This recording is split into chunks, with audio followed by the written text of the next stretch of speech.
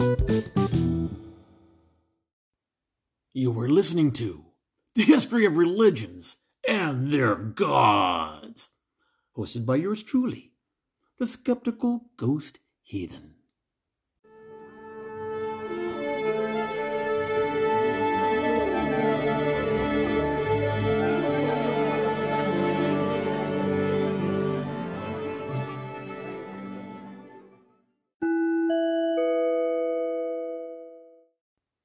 You're really going to need some lube, once again, and some sunscreen for this one, baby. You'll see why.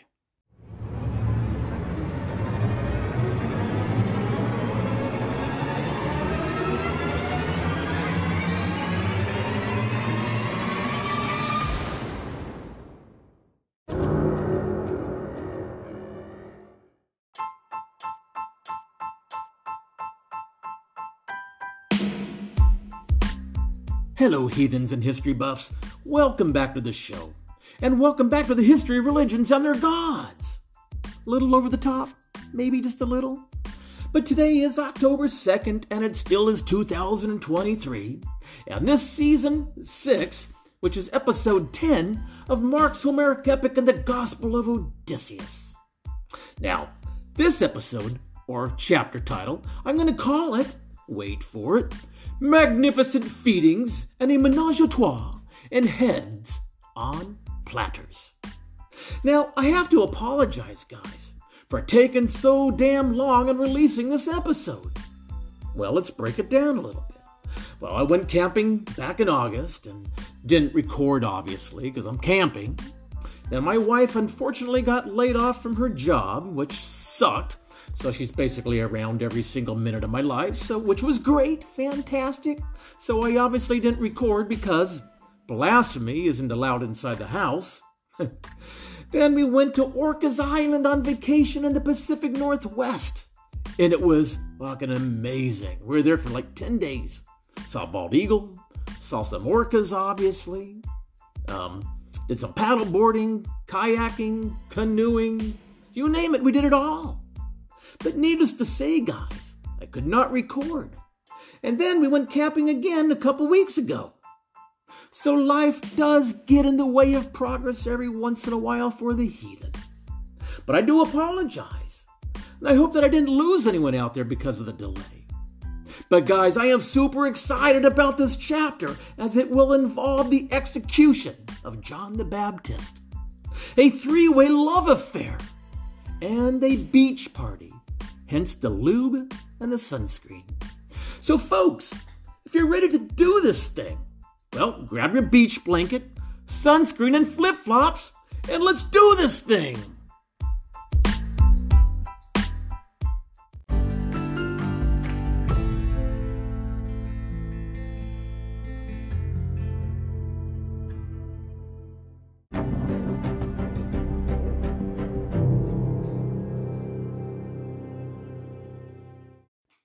The death of John the Baptist is one of Mark's finest literary accomplishments.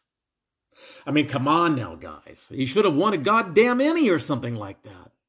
Because he has captured the imagination of his readers from the very first century all the way until today, 2,000 years later, where Christians still mourn his death. Now, according to this author, the author for Mark, Herod had married the wife of his brother Philip. And John had declared himself as being against the union. No, I hate this. It can't happen. What? Now, the Tetrarch, which is a Roman governor over a particular Roman state, well, he had him arrested and placed in prison behind bars. But at the same time, Herod feared John because he knew that he was righteous and he knew that he was holy. And even worse, loved by many. So he protected him. And when Herod heard him speak, he was greatly perplexed, and yet he loved to listen to him. Now, his new wife, Herodias, yes, Herodias, was not so open-minded about this whole union and actually held a grudge against him and even wanted him dead. But she could not, because her new husband, Herod, loved him, liked him, and actually really appreciated him because people loved him. But folks, an opportunity came for her when on Herod's birthday he gave a banquet, a huge feast, a huge feeding for many, for all the courtiers and the officers and for the leaders of Galilee. Now, when Herodias' daughter came in to dance for the king and for the crowd, she pleased Herod and his guests. So much so that the king said to the girl, "Ask me for whatever you wish, and I will give it." And he solemnly swore to her, "Whatever you ask me, I will give you, even if half of my kingdom." And she went out and said to her mother, "Well, mother, what should I ask for?" And she replied, "The head of John the Baptizer." Now immediately she rushed back to the king and requested, "I want you to give me the head of John the Baptist on a platter." Well, the king, obviously Herod, was deeply grieved. Yet, out of regard of his oath, and in front of his guests, he did not want to refuse her. He couldn't. How could he? So immediately the king sent a soldier of the guard with orders to go bring back John's head on a platter as requested by his new bride's daughter, the dancer. He went and beheaded him in the prison and brought his head back on a platter and handed it to the girl. Then the girl, in return, took this platter with this big, sloppy, bloody head of John the Baptist over to her mother and this big banquet table full of people, officers and whatnot, army, commanders. Now, when his disciples, John the Baptist's disciples, heard about it, well, they came back and they retrieved his body and they laid it inside a tomb, as found in Mark 6, verses 21 to 29. Now, stepping back ever so slightly into reality, according to the Jewish historian Josephus, who also narrated the murder of John the Baptist, and when comparing the two accounts, well, one might just suspect that the author for Mark may have freely reshaped the facts in order to serve his own literary needs. Because in Antiquities 118, Josephus depicted Herod as an asshole, calculating, ruthless murderer, ruler who treated John with contempt. Now, according to Josephus, Herod feared John's eloquence and the seditious potential of his sermons. In quote, Herod decided, therefore, that it would be much better than to strike first and to be rid of him before his work led to an uprising, than to wait for an upheaval, get involved in a difficult situation, and see his mistake. Now, Mark's account, on the other hand, not only exonerates Herod, it incriminates Herodias, his wife, as the murderous mastermind, whereas Josephus attributed John's death to Herod's preemptive strike. Mark attributed it to Herodias' libido and her bruised ego, that little dancing whore.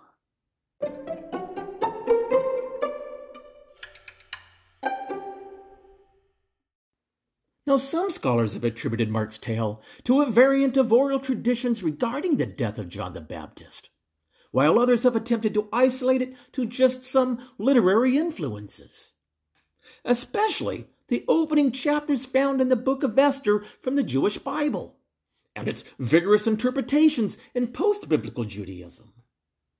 Now, Esther probably did somewhat influence Mark's story, but it's not clear how Esther alone could have generated such a story, because in several respects, the stories are radically different. For example, in Esther, one finds no love triangle or menage a trois between a woman and her two lovers. Now, the two women in Mark's tale, well, they're villains who secure the death of the Baptist. But the character counterparts at Esther, Vashti, and especially Esther herself, they're heroines. Whereas Esther made noble use of Ahasuerus' offer of half of his kingdom, well, Herodias, on the other hand, and her dancing daughter, instead abused the offer, and instead asked for the head of John on a platter. If Mark did indeed borrow from the book of Esther, then why did he choose to demonize the women's characters in his version? Now, Mark's tale here, it's not unique to literature, because it shares many characteristics with other Greek and Latin novels that go on to narrate murders that take place at banquets, sometimes birthday parties, or even victory celebrations, and almost always hosted by a nobleman or a king whose power extends to capital punishment on somebody. Now, the banquet theme, it typically provides the reader with some predictable details to create the setting. There's always a ton of drinking involved, and some dancing, dialogue among the guests, and even some debauchery. Honestly, my type of party. If I can get naked, folks, I'm getting naked. And among the guests is always someone, and often a lover, who charms, begs, or even tricks the ruler into murdering someone, and often at the feast itself. Now the result is ironically hideous. A feast gone befouled by human blood. Indeed, the punch of such stories derive in part from this disgusting irony. Because if one were to propose the most likely genre for Mark's tale, it would be just this sort of thing. And we can see this type of tradition by Herodias, Diogenes, Laertius, Livy, and even Seneca the Elder. Now, as we all know, I think that this author was brilliant, and quite frankly, maybe even ahead of his own time, breaking down literary traditions, barriers, and practices, because he will generate a story while using multiple and predictable other stories that he is well aware that his audience has already read, or at least were customary traditions of stories being told within Christian households. Now, there are several details in Mark's tale about the murderous women at the banquet that also suggest the influence of Homer's account of the murder of Agamemnon. Now, the poet of the Odyssey narrates the aspect of the story in 3 different passages, and each time it's in the form of a flashback. For example, the Odyssey, Book 3, pages 254 to 308, and Book 4, pages 512 to 547, and Book 11, pages 404 to 434. And the basic tale goes like this. To fight for his brother's honor against the Trojans, Agamemnon had left his wife Clytemnestra in Achaia and ordered someone to stand guard and watch her because of her infidelity. Now, during the king's long absence, Aegisthus, his own cousin, murdered the guard and then joined Clytemnestra in her bed. So when Agamemnon finally returns to his home, well, he was not aware of Clytemnestra's adultery. Then Aegisthus prepared for a feast for the king, and in quotation, brought him up all unaware of his doom, and when he had feasted him, he slew him, as one slays an ox at the corn crib. And not one of the comrades of the son of Atreus was left. Of all that followed him, not one of the men of Aegisthus, but they were all slain in the halls. End quote. And that's from the Odyssey, the 4th book, pages 534 to 537. Now, the soul of Agamemnon in Hades, he told his own tale to Odysseus, and it reads like this.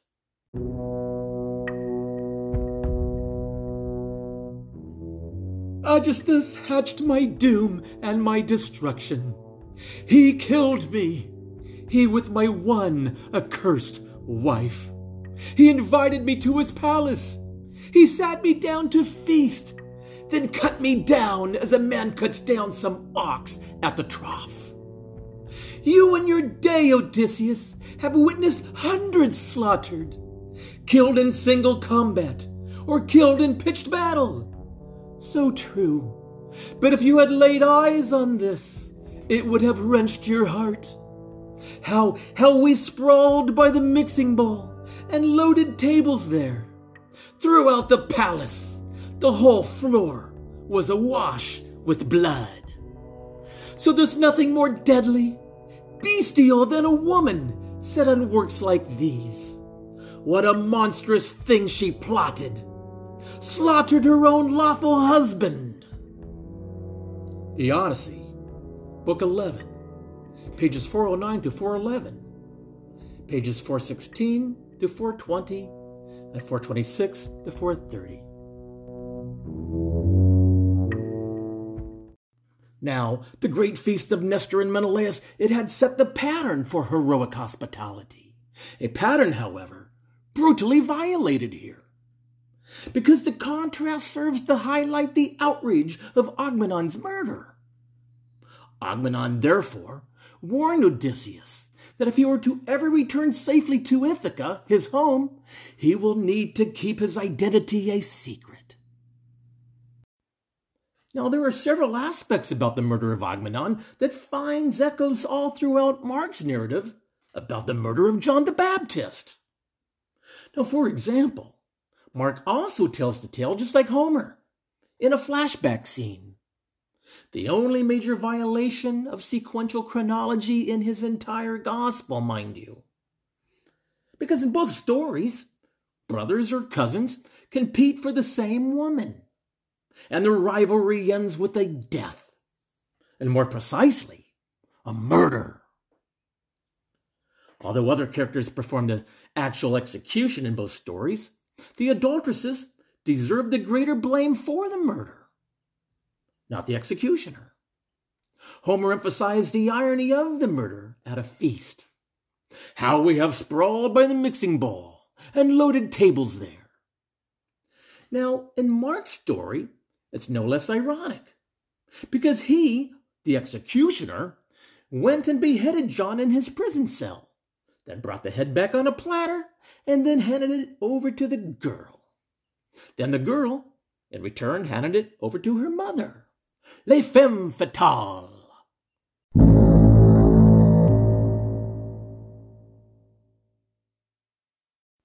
Now, more distinctive, however, is the role of both stories in preparing their readers for later events concerning the protagonist. Homer narrated Agamemnon's murder as an anticipation of the dangers that Odysseus would face once he returned back to home to Ithaca. Because he, like the king of Mycenae and Argos, had also left behind a wife and a son. Whereas Clytemnestra had only one suitor, but caved to her desires and cared nothing about her husband's whereabouts during his return from sea.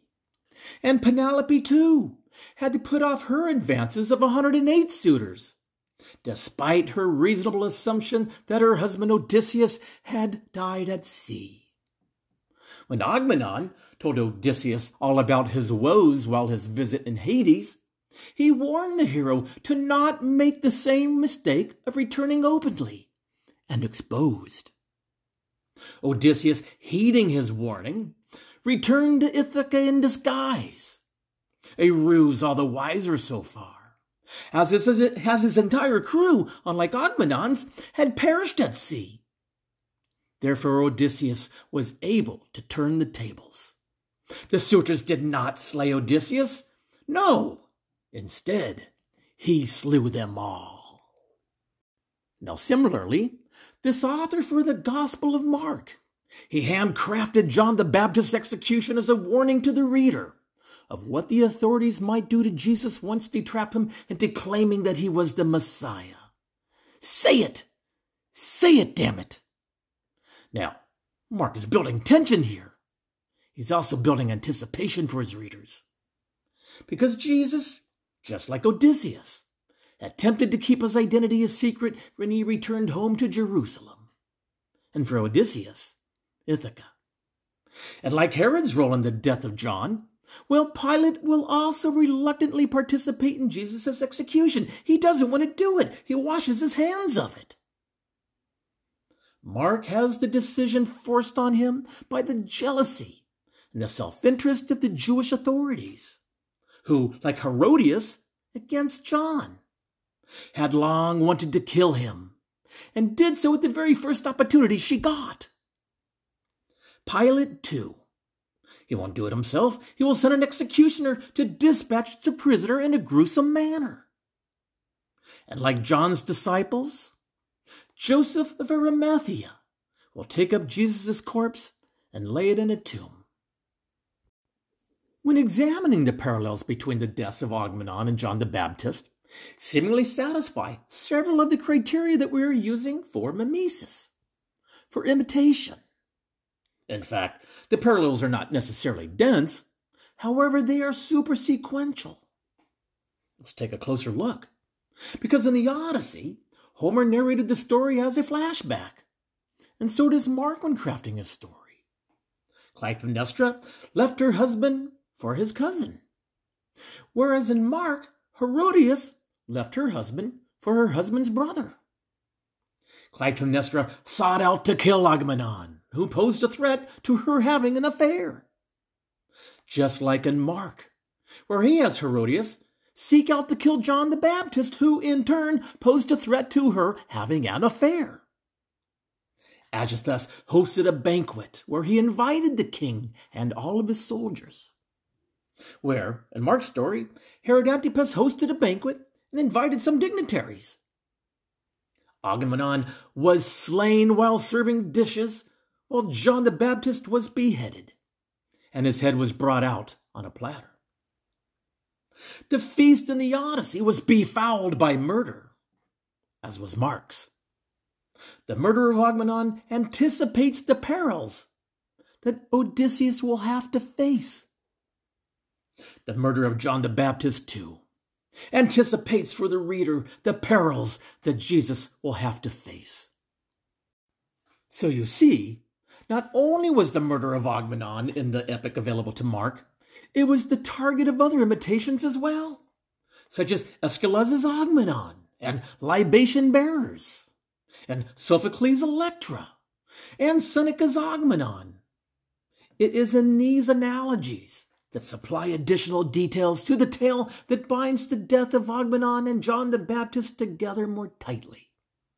Although the Odyssey does state that Odysseus himself slew Agamemnon, but post-Homeric narratives that flourished in Mark's day and his readers' household increasingly blamed Clytemnestra for the murder. According to Homer and Aeschylus, her weapon of choice was a sword, but Sophocles depicted her using a double-bladed axe. But nearly a century before Sophocles, however, an unknown sculptor portrayed Clytemnestra with an axe attacking her husband, apparently inspired by Homer's comparison of Agamemnon's murder with the sacrifice of an ox.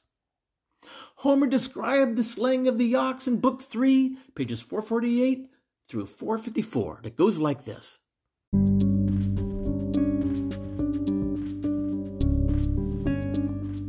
The son of Nesta, Thrasymedes, high of heart, came near and dealt the blow, and the axe cut through the sinews of the neck. The men raised the heifer's head from the broad wade earth, and they held it. And Pisistratus, leader of men, cut the throat. Now, in one of Euripides' many references to this event, he suggests that Clytemnestra's axe stuck in the neck of her victims.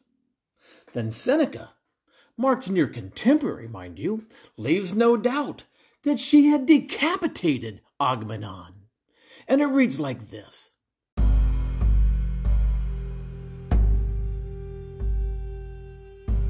Clytemnestra in a mad rage snatches a two-edged axe, and at the altar the priest marks with his eye, then the oxen's neck, before she strikes. So now here, now there, her impious hands she aims. He has it! The deed is done. The scarce severed head hangs from a slender part. Here blood streams over his headless trunk. There lies his moaning lips.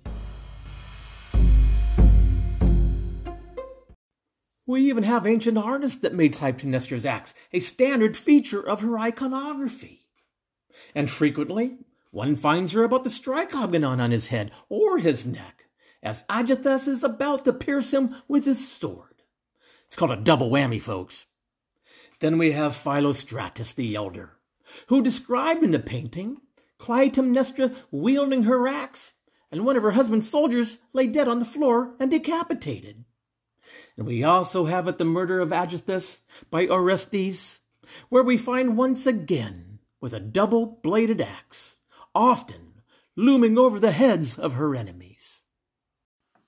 Just as Clytemnestra and Odysseus slew and beheaded Agmenon at the feast as though he was the ox to be roasted, Herodias and the executioner slew John the Baptist at a feast and served up his head on a platter, instead of the heavily anticipated by the reader, the head of an ox. Now, Mark's appreciation for Homer might also explain its most obvious disagreement with Josephus, the Jewish Roman historian, who attributes the death of John the Baptist to Herod's political insights. Mark, on the other hand, ascribes it to Herodias' lust.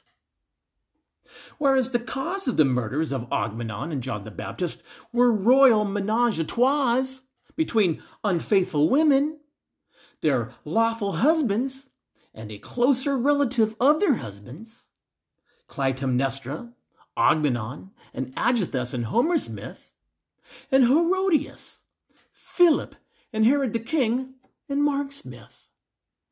Agmenon and John the Baptist, each in his own way, represents threats to the illicit unions, and for this reason, each was slain, just as Jesus will be slain by the hands of the elite Jews. Now, the evidence of emulation of Homer's tale is a little difficult to establish, but it's not impossible to imagine. Because Agmenon, well, he was no saint, guys. In fact, he had slain his own daughter, Iphigenia. Also, in order to promote the Trojan War, he brought his Trojan mistress/whore into his home, and therefore caused Clytemnestra's profound and enduring resentment towards him. Can you blame her? But the murdering of her husband, while by no means justified, is comprehensible.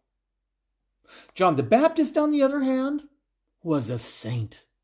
He was a holy man, loved by many and guiltless, just like Jesus. Mark depicts him as an ascetic because his threat to Herod and Herodias was not the threat of a romantic rival, but of a pesky prophet, just like Jesus. Consequently, John's virtues outshined those of Agmenon, just like Jesus, where the guilt of Herodias outdid that of Clytemnestra. Mark used John the Baptist in order to anticipate Jesus' death to the reader, to his audience. But what was the grand illusion here, folks, that this author was trying to create? Well, this is an important question, right? Because theologically, according to Mark's predecessor, Paul, in his letter to the Ephesians, Jesus was the bridegroom to marry Israel. Israel being the bride, the metaphorical bride. Israel representing, of course, all the Jews of Judea. The Jews, or the bride, or the wife in Mark's allusion, betrays the husband-to-be, Jesus, and like Agmenon, was ultimately murdered in a three-way affair. Jesus being the husband, Israel the Jews, and the Roman Empire. The Jewish elite in Mark's imagination had an illicit affair with the Caesar and all the dignitaries of the Roman Empire. And just like the murder of Agmenon, the bride, or Israel, didn't kill Jesus on their own. It was by second hand. It was Pilate's soldier who fetched Jesus from jail, who played the part of Odysseus, who ultimately carried out the dastardly deed. Mark's intention was to draw his reader to a familiar household story where the outcome is predicted, as well as the characters' intentions in the story. The reader of Mark's gospel already knew the ending. They just needed to understand who the new players were. Mark's readers understood that Agamemnon's fate was going to also be the fate of Jesus in this story. But more importantly, by whom and by why? This anti-Semitic author left his readers understanding that Jesus' death would be on the hands of no one other but the Jews.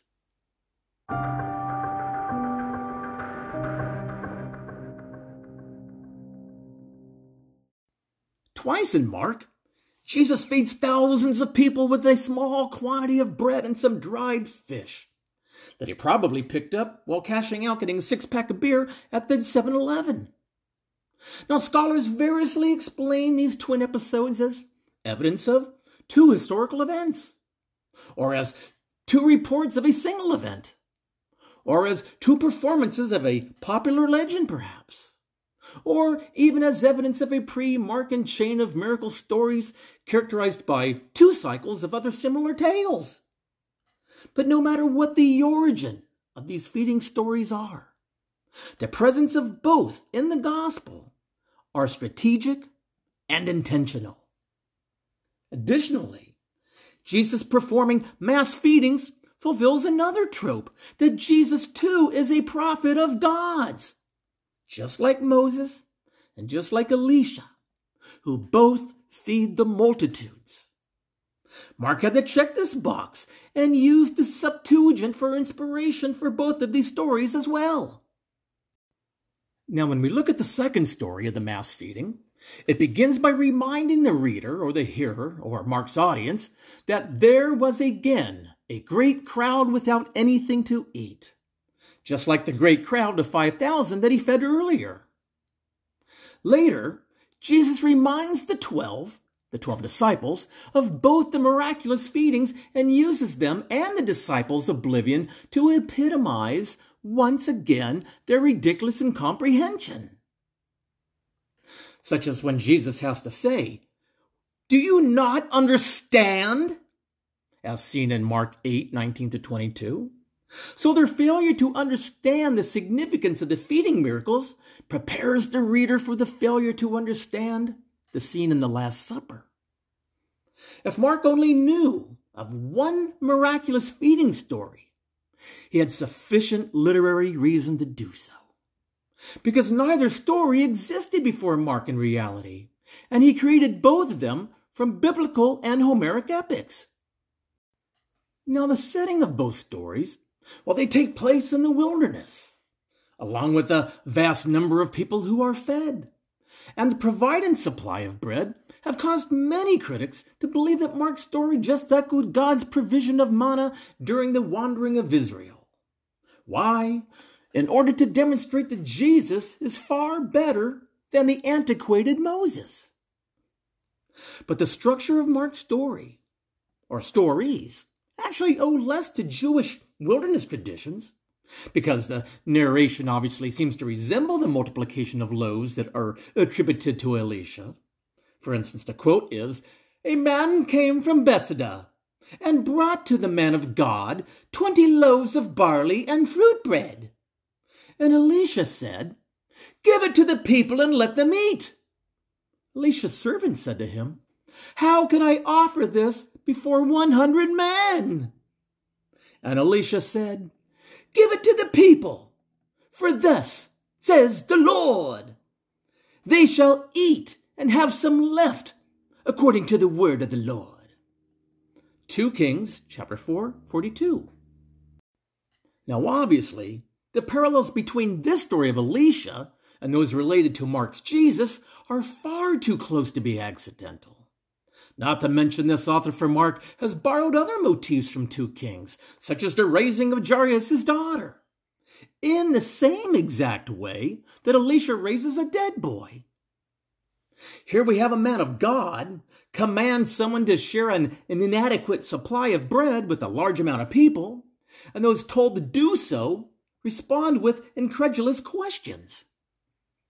However, In the end, they do comply, and the large crowd does get to eat until completely satisfied. And there's always a healthy surplus left over. More than enough. If Mark's readers were aware of this literary borrowing, which more than likely they were, especially in his Jewish communities, would have quickly have noticed that this Jesus had a greater power not over just Moses, but also Elisha. What a surprise, right? Now the prophet Elisha's 20 loaves fed 100 people. But Jesus' mere 5 loaves, just 5, not 20, fed 5,000 loaves with 12 baskets to spare, man.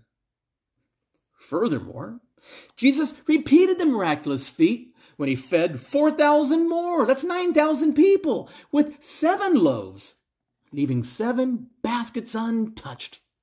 I'm sure they all sat there on a rock, and Jesus probably fed the birds. But the supply of manna in the wilderness and Elisha's multiplication of the loaves might seem to leave out some additional literary influence. However, these old Jewish texts cannot account for the several important details found in Mark's little tale. For example, Mark portrays his Jesus as an exemplary host to many. Because right after he feeds the 5,000, Jesus invites his disciples to take a short little vacation with him on the Grand Caymans. He says, "Come away with me to a deserted place all by yourselves and let's rest for a while. Let's sit on a rock, fellas, and feed some birds with some dry bread." For many were coming and going, and they had no leisure even to eat. Mark 6:31. Jesus had compassion for the crowd, guys. This is what Mark is saying. Because they were like sheep without a shepherd. Mark 6:34.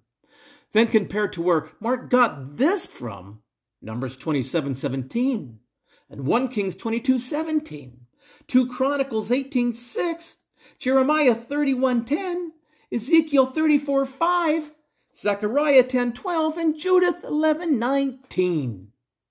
Yes, this author who wrote Mark knew his Jewish Bible, so I have no doubt, guys, that he was a Romano Jew.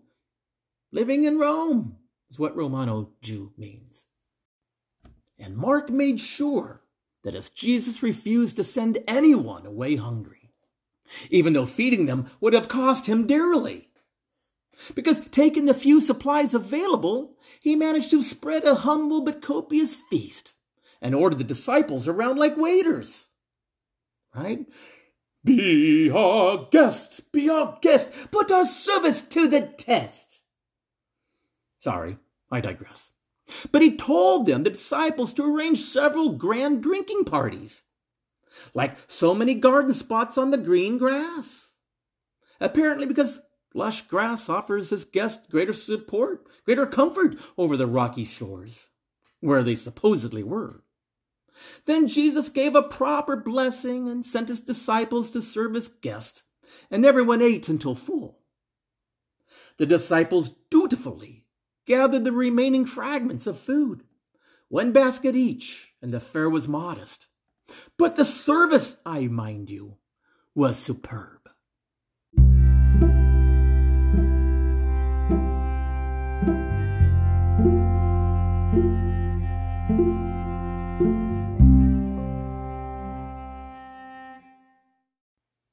Now, Jesus' level of service and manners even hold up during the second mass feeding frenzy, and once again, Mark makes sure that Jesus has compassion for the crowd and would never think about ever sending any of them away without food. Once again, the crowd took their seats, and Jesus once again praised and then divided the loaves and the fish, and everyone went home with the full belly and dry pants. And once again, the disciples were ordered to clean up the damn mess. Come on, get on it, get on it. Now, one should also observe in the 2 miraculous feedings of many the significant differences that are impossible to explain from biblical sources. although Mark does tell both stories as taking place on the shore of the Sea of Galilee. Jesus arrives at the first location, the first feeding, by boat, and then the second one by land. He walks. And in both stories, Jesus commands the crowds to recline. Take it easy. But only in the first one, only in the first feeding, do they do so in well-organized groups. Now, the first feeding also had connections to the Roman soldiers that rested there and ate at the shore of the Sea of Galilee as well, after launching an attack on the revolutionaries. See my episode on Mark, a documentary on the war of 66 to 70 for more on that. But the thousands that were fed in the first story were also all men, for obvious reasons. This author really wanted to offer up his myth marker or flag by making the point that they were all soldiers and that his Jesus fed them. Mark shows that the people who were fed by Jesus were ordered to sit in companies, group by group. Group by group is the Greek that he uses in chapter 6, 39 to 40. Now, sitting in companies, group by group, well, it certainly sounds like a military expression that was used by Josephus. Expression linking Mark's story about Jesus to the war of 66 to 70. Mark's audience would think about seeing all those Roman troops sitting in formation during their times of rest and eating. Mark is reminding his readers about the Roman occupation, but not only the violence, but also the times of rest. One could say that Jesus was, in fact, playing the role of Vespasian in this scene. However, presumably there may have been women in the second feeding, but the presence of having two stories about mass feedings instead of just one really good one, mind you, and the connections of the stories with Jesus sailing to the shore, and the emphasis on hospitality, and these subtle differences between the two accounts may be evidence that this author was not only influenced by the Elisha narrative in 2 Kings and Josephus' Jewish wars, mind you, but also the double feast that begins in Book 3 and 4 of Homer's Odyssey. By the way, if you look at the map, the Roman army that Vespasian dispatched to launch an attack was by boat, just like Jesus. The second attack would have been on foot, just like Jesus.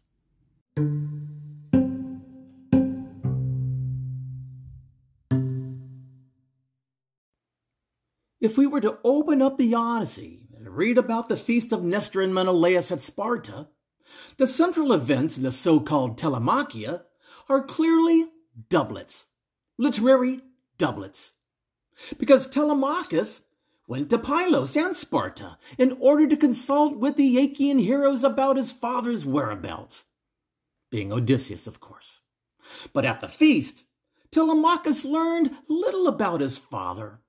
However, what he did learn was a good case of good manners, just like the wonderful host Jesus was on the shore of the Sea of Galilee to his guests. Now, Homer, he contrasted his Nestor and Menelaus against the suitors, as you recall, were horrible people, demonstrating greed, rudeness, and then ate Odysseus out of his house and home while he was away. They drank all of his wine, those bastards. Now, when Nestor and his sons first saw Athena and Telemachus, in quotations, all came thronging about them and clasped their hands in welcome and bade them to sit down or recline. They offered their guests appetizers, then asked them to offer prayers up to Poseidon, and gave them a golden cup for libations, first to Athena, the elder of the two guests. Now, being super impressed by their social grace, Athena proceeded to pray that Poseidon grant recognition to Nestor and his sons, and that the god receive their sacrifices with great favor. Also, Nestor did not ask his guests what their names were until they were full belly and dry pants. Odyssey, Book 3, 34 through 70. But Nestor here, he could not compete with Menelaus as a host, because the double wedding party for his children, it included extravagant decorations everywhere. They even had a really cool band. And not one, but 2 acrobats. Now, I think every party should have at least 1 acrobat. Now, despite the event being private, Menelaus decided to invite the strangers to dine before knowing even who they were. Indeed, he even scolded his servants who suggested to send them on their way and unfed. Hell, he even fed their horses. Then he told his maidservants to bathe his his new guests. See what my mind is? Even anoint them and provide them with some fleecy cloaks and tunics. He even had them sit at the head of the table, like Captain Stubing on the Love Boat. Menelaus and Helen did not learn the identity of their guest until after dinner. Now Telemachus was mastering his lesson on how to be of superb service by this point.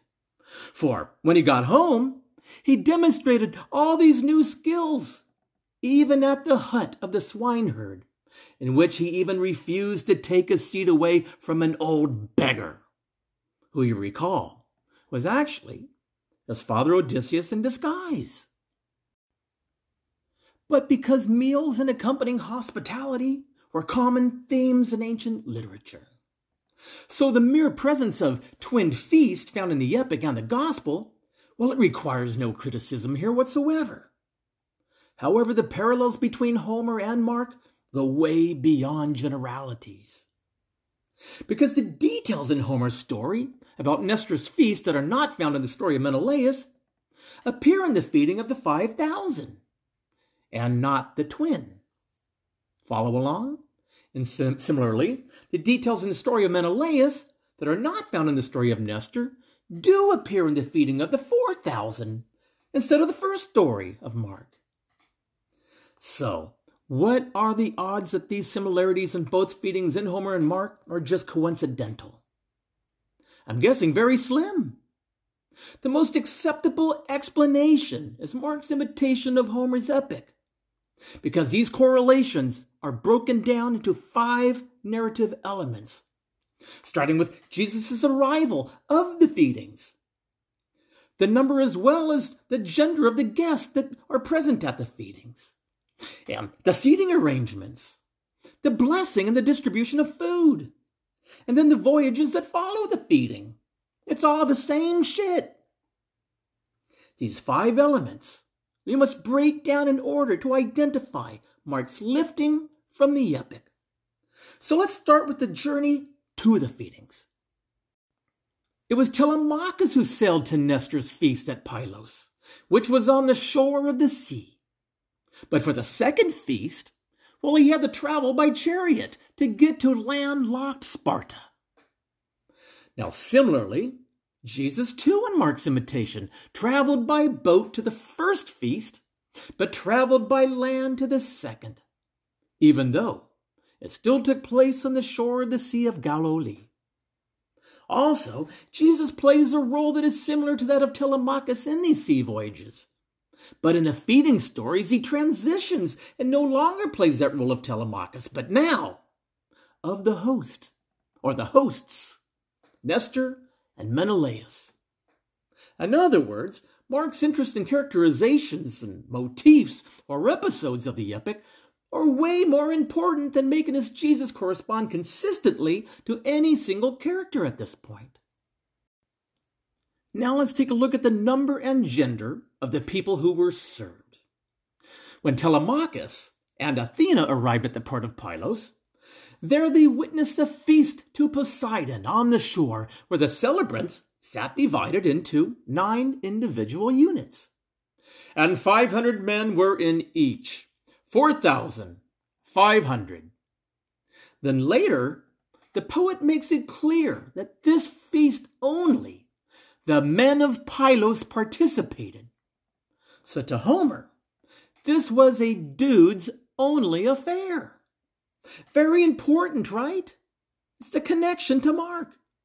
Now, this male-only or this guy-only party in Homer presumably is due to the nature of the feast. A sacrifice by sailors in order to secure favorable weather and seas from the god Poseidon. Now, the 5,000 who Jesus served at the shore of Galilee, likewise, were all dudes.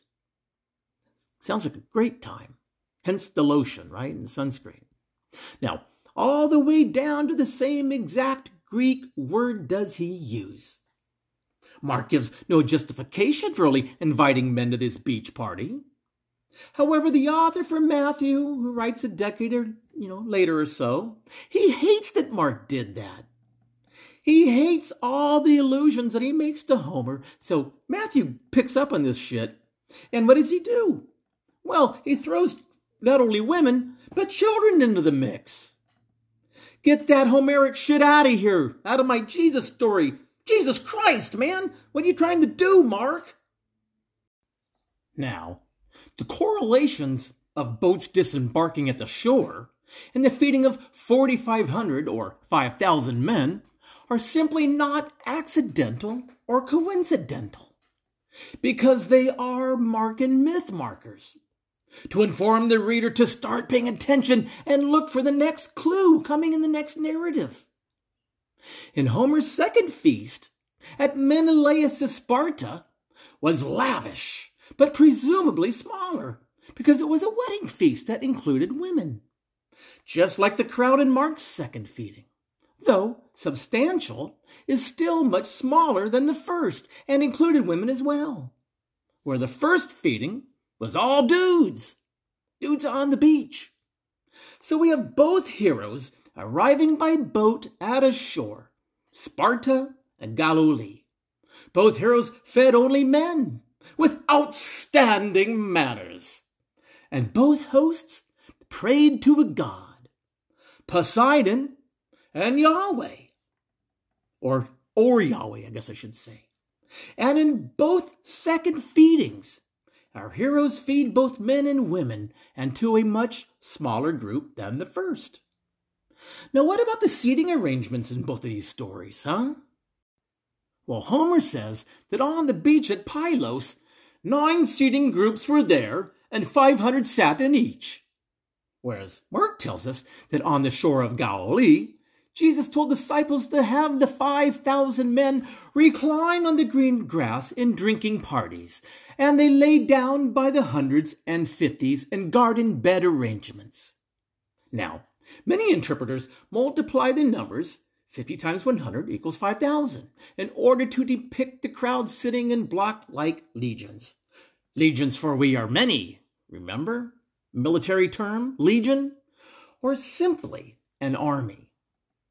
Which also explains why Mark chose to have only men in this scene, because it would symbolize to the reader an army like one described in Josephus' Jewish wars after the attack on Galilee, but with a deeper Jewish connection to Exodus 18:21, even though the numbers don't match up perfectly.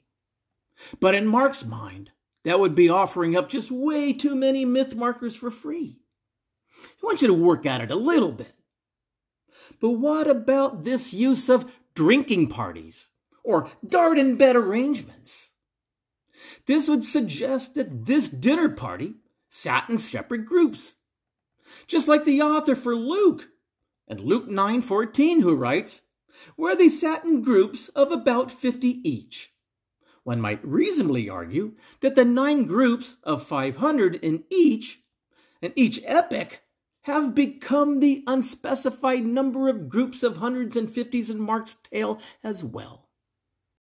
Now, Mark uses 2 terms for the verb sitting, or to sit, and both of which mean to recline in a much more formal setting, including like chandelier, champagne, big overbound leather chairs for the guests. The same Greek that Homer used to recline. Now, this suggests that the meal was a lot less of a picnic affair and more like a banquet.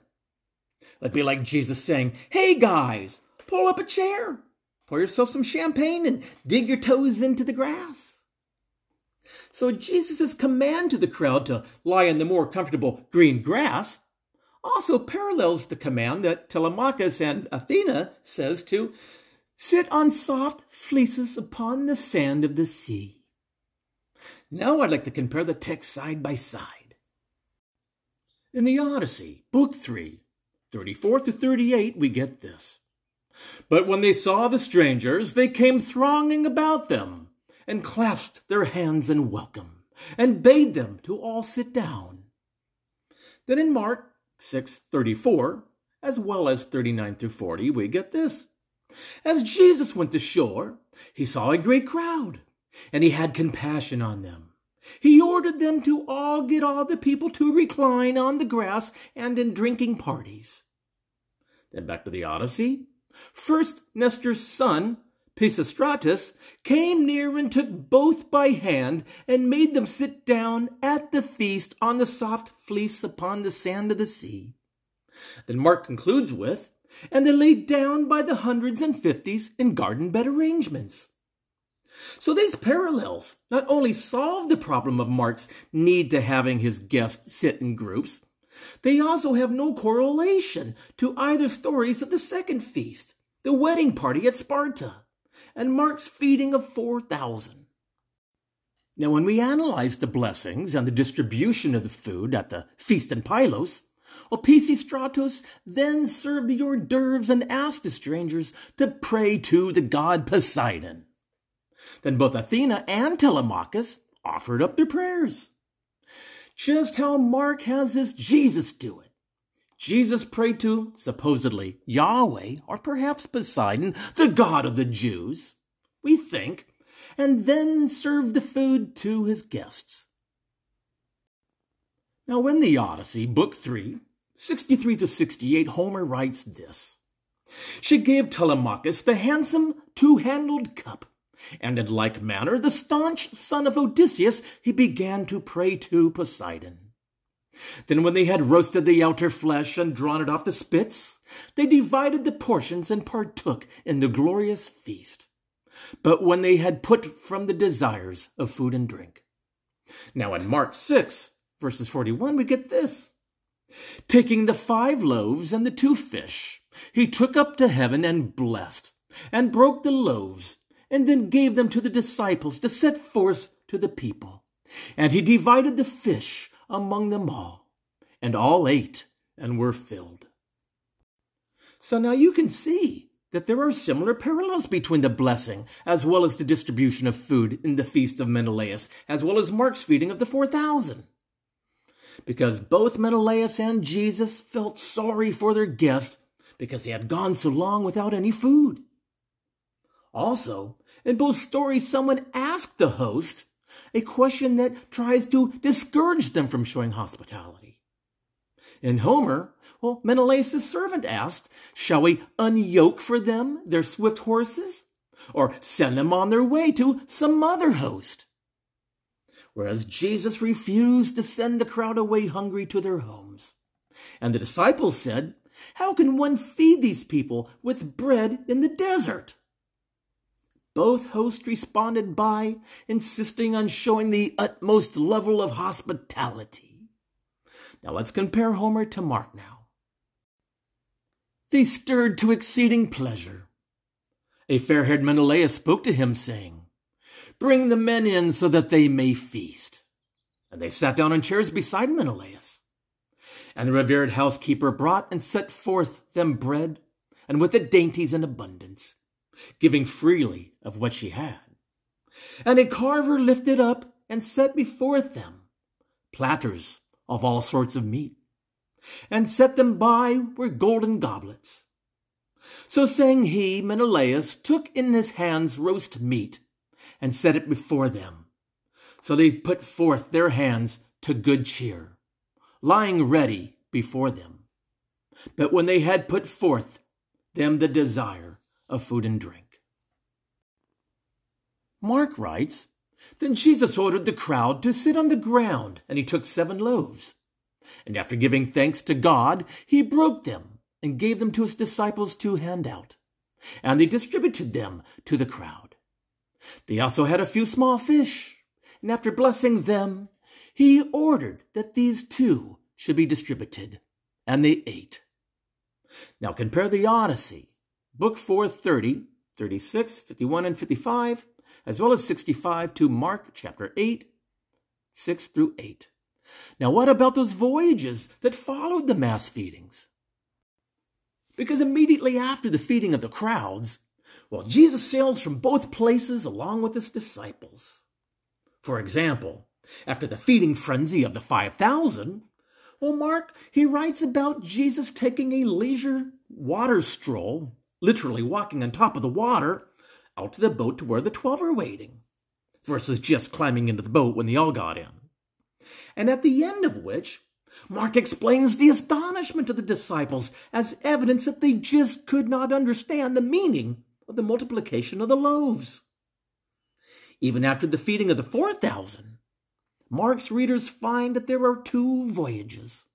One to Dalmanutha, where he finds the whining Pharisees, and the other to Bethsaida, where he rebukes the disciples for still not having comprehension. Why don't you guys get this? Even after he had just twice multiplied bread. Seriously, guys, how stupid are you? Oy vey. Now, although there are a few verbal parallels between the voyages at the end of the two feeding stories, they also appear to be in the form of doublets. Because after both feasts in Homer's Book 3 and Book 4 of the Odyssey, we find lengthy accounts of the return voyages of the Achaeans. Now, clearly this author for Mark utilized the feasts found in Homer, not just because he had to read it in school, but because Telemachia also played a very important role in Greek education. Additionally, Mark's imitation had some very ancient analogies as well. For example, in the Book of Tobit, though written in Aramaic, almost certainly this author modeled the journey of Tobias to Ecbatana to fetch his father's money, after Homer writes about the journey of Telemachus to the mainland to search for his father. The feast of Menelaus and Helen in Homer was the primary model for Tobias's feast with Azaria and Edna, as found in the Book of Tobit, chapter 7, verses 1 to 14. And the feast of Nestor in Homer influenced Virgil's account of Aeneas' reception by Evander, and probably also an episode in Christian Acts of Andrew. Now, the doublet wedding feast of Menelaus also becomes a literary opportunity for the author for the Acts of Andrew, for the apostle to convince the couple in the story to cancel their elaborate celebration plans and to remain chaste instead. Furthermore, the parallels found between Telemachia and Mark's feast are both dense as well as sequential. Because in Mark and the Odyssey narrative, twin meals in which characters provided an abundance of food for huge crowds, 4,500 men by Nestor and an unnumbered crowd of men and women by Menelaus, 5,000 men and 4,000 people by Jesus. The twinned meals in both tales educate other characters in the story. In Homer, the meals teach Telemachus etiquette and hospitality. Now, to Homer, that was by design for ancient Greeks to learn etiquette and hospitality. Whereas in Mark, on the other hand, it taught early Christian Jesus' power over the Homeric as well as Mosaic heroes, and his compassion, of course. Now, by design, to teach Christians that Jesus is the new Odysseus, the updated Nestor, and the much better Telemachus, to become the new household name, and that Christians should also strive to be compassionate towards others, just like the ancient heroes of Rome, but updated 2.0. Now, to make better sense of this, let's look at these two accounts closer.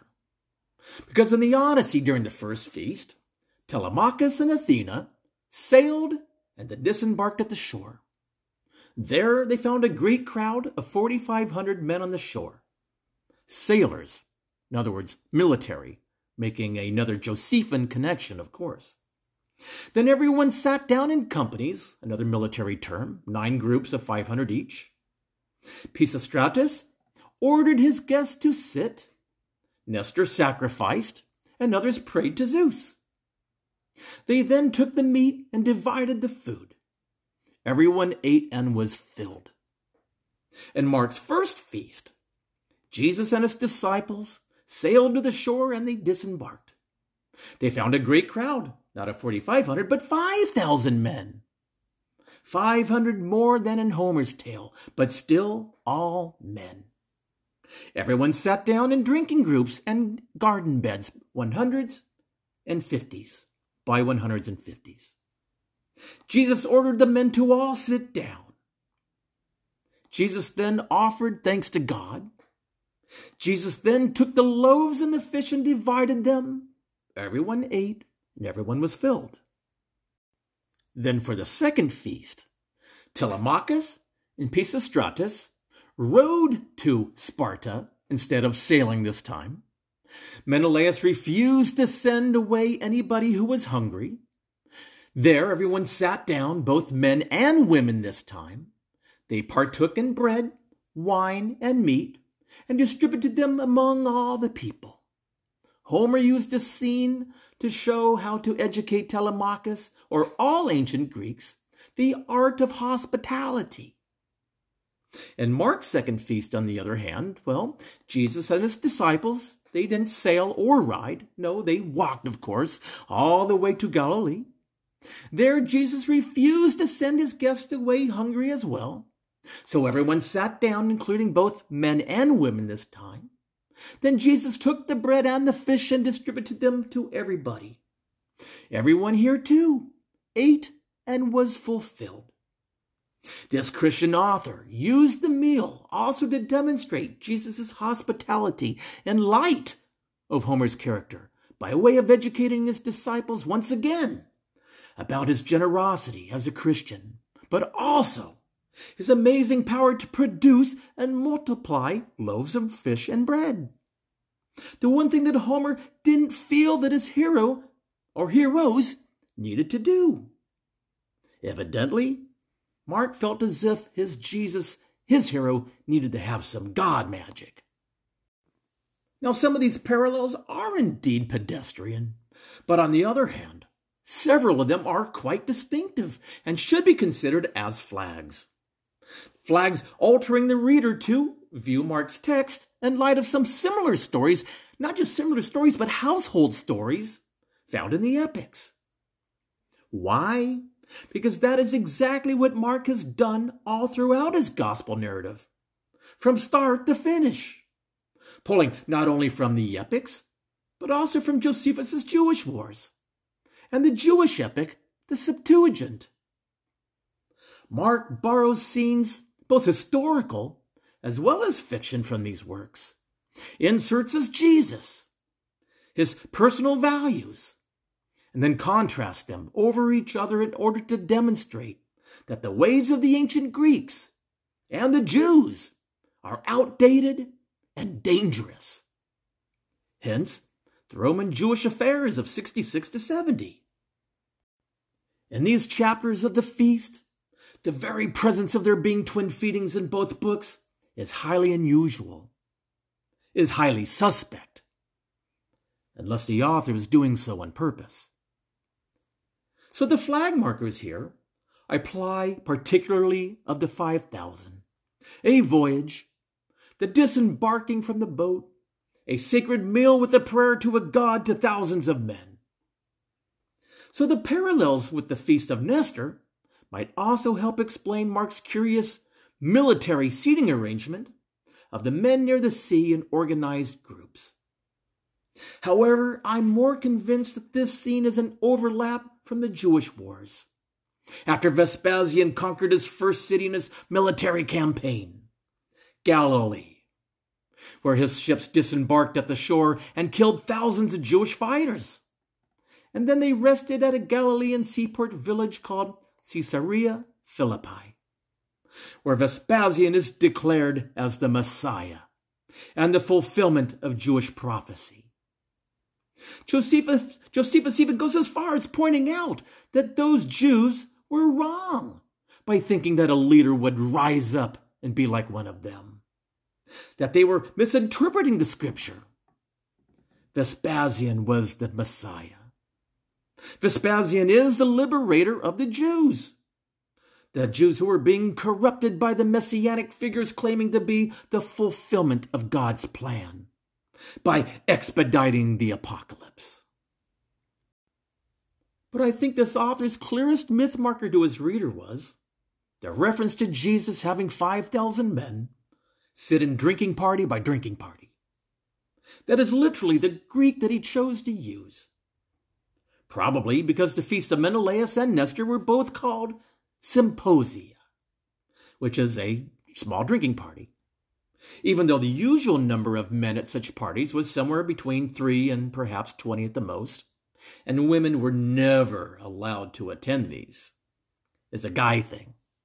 But once again, I believe this idea was probably inspired by Vespasian's troops, celebrating on the shore with beer in hand, all men in military-style seating groups, as the bloody bodies of the Jewish revolt filled the beaches. Additionally, at one of the garrulous dinners among Athenaeus' super sagas, who was a famous Greek rhetorician, went on at great length about Homer's symposia, including those of Nestor and Menelaus, and used them as examples of how such parties should be conducted. Athenaeus also viewed Homer's feast as the model for symposia in later literature. Just men drinking in small groups. So what would Mark's readers have gained if they had indeed read the tales in light of Homer's epics? I mean, are these parallels even interpretable? Nestor and Menelaus provided meals from their fabled wealth, whereas Jesus from his divine powers. Powers that Paul was completely unaware of, mind you. The inspiration for this scene in Mark also inspired the author for a myth found in 2 Kings narrative, chapter 4, 42 to 44, where the prophet Elisha also multiplied loaves or bread to feed the masses, which demonstrated that whoever wrote 2 Kings could also read Homeric Greek, and probably in Hellenized Alexandria, Egypt, where many Jews and Jewish poets wrote prose on ethics and theology in the 3rd century BCE. But in Mark's little tale here, his Jesus only offered his guest bread and some dried fish. Not this lavish Greek spread as found in the epics, with champagne and chandelier. More importantly, Mark didn't preserve Jesus' generosity and his manners as examples to his readers on how to throw this killer dinner party that didn't even include beer or wine, like Vespasian's beach party fiesta. Rather, the educational, moralizing force of Mark's feeding stories was to demonstrate Jesus' power and kindness over Homer's heroes with the unstoppable power and force of Vespasian's army.